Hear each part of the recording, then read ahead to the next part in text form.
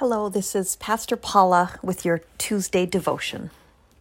At my ordination, just under 22 years ago, my childhood pastor Paul Ofstedal preached on Ezekiel 37, one of my all-time favorite Bible stories.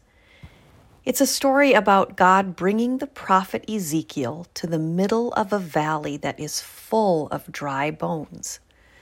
God asks Ezekiel a question. Can these bones live, Ezekiel? Can these bones live? I'm sure Ezekiel thought God was crazy. It was a valley, a graveyard full of dry bones. So he said, "You know, Lord." But then God commands Ezekiel to preach to the bones, and he does. "Dry bones, hear the word of the Lord," Ezekiel says.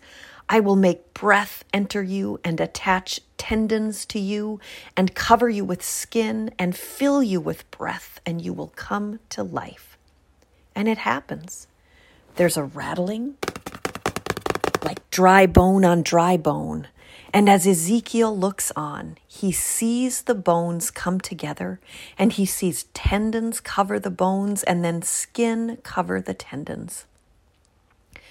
When Pastor Paul preached at my ordination, he told me that my job as a pastor would be to preach words that give life to people who feel like bags of dry bones. Isn't that an apt description for how worn out a lot of us feel? We are living in hard times, and a lot of us feel sort of adrift and hopeless and wondering what the future holds. Dry bones. This is my last week at Silverdale Lutheran Church, so I am full of so many emotions.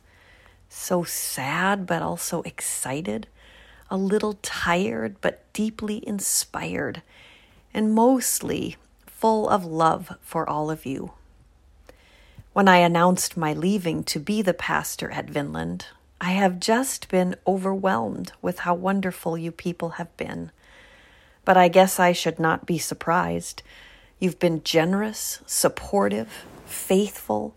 You've preached to my dry bones and reminded me of how God loves to work with us and to make us new. As we all head into new ventures, and we can feel scared or unsure or just dried up, but stop a minute and imagine that valley where God brought Ezekiel. After the bones had been knit back together by God, God told Ezekiel to call on the winds that they would breathe into the bones so the bones would live. And he did, and those bones stood up like a vast army. Then God told Ezekiel, "These bones are the people of Israel.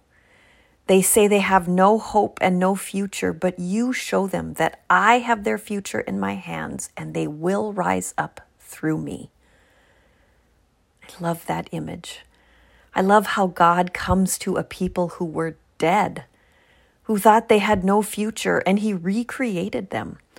Like God recreates us when we are forgiven, when we receive the sacraments, when we gather in his name, when we are dried up and feel like a bag of bones.